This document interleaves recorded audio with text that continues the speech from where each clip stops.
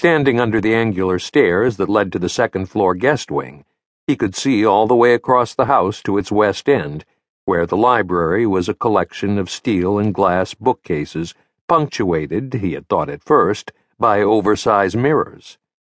A second later, he realized they weren't mirrors at all. They were photographs, and not even photographs of the same person. Blown up to the nearly life-size dimensions of rock group posters and framed in polished chrome, Victoria Hart and Janet Hart Fox stared at each other across the loop-pile expanse of the library carpet, looking like twins. It smacked of expense, and it smacked of obsession. When he was able to concentrate on details instead of on the nearly hallucinatory use of space, he saw that everything smacked of expense and much of obsession. Victoria's 3 Oscars stood upside down in 3 hard-edged clear glass flower pots in the middle of the living room's heart-shaped cut glass coffee table. Around that table, narrow lengths of sectional sofa had been custom-made to allow them to be arranged in the shape of a heart as well, and upholstered in a thick red silk that looked wet. There were heart-shaped pillows made of heavy Turkish damask and a heart-shaped ottoman covered in striped, piece-dyed satin. On closer inspection, the stripes turned out to be thousands of linked tiny hearts. If it hadn't been for the photographs of Janet that littered every available surface, photographs placed, of course, in heart-shaped silver frames, Gregor would have thought of Victoria as the ultimate egoist, a woman incapable of imagining the universe without herself in it. Fortunately, the heart motif didn't extend to the second-floor guest wing. Unfortunately, the wing bore an uncomfortable resemblance to certain mass-produced, overpriced hotels, and Gregor's room was positively schizophrenic. As he put his suitcases on the floor, the maid had wanted to carry them, but he hadn't let her.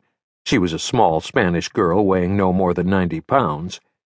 He thought about the architect, a famous man who, until his death at the age of 41 from cirrhosis of the liver, had widely been hailed as the greatest original sensibility in architecture since the death of Sir Christopher Wren. Gregor didn't know anything about sensibility in architecture, but he did know awfulness when he saw it, and this room was truly awful. There was a skylight directly over the head of the bed, ensuring sleeplessness early every bright morning and all night during any good rainstorm. There was a wall of windows looking out on Long Island Sound, but not rectangular windows. The panes were cut into everything from hexagons to wickedly razor-pointed stars. Then there was the mirrored wall that faced the bed, a single expanse of polished glass, an invitation to neurotic narcissism. He could see himself standing in front of it every morning, trying to get his trousers on and contemplating his paunch. On the other wall, where the head of the bed was, there were 2 doors.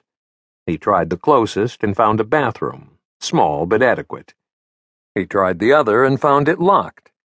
He closed his eyes and mentally recreated their progress along the balcony, the maid bringing Bennis to her room, him to his. Then he knocked. "Bennis?" he said. There were sounds of movement on the other side of the door, then the click of the bolt being thrown. The door opened and Bennis stuck her head through, but nothing else. "I'm getting changed," she said, "into something more appropriate. There's a beach out there, Gregor. I can't go in a Chanel suit." "I'd just as soon you never wore a Chanel suit. What's your room like?" "Alice in Wonderland on lysergic acid. Did you look at your folder yet?" "What folder?" "It's on your night table, the green thing with gold lettering on it."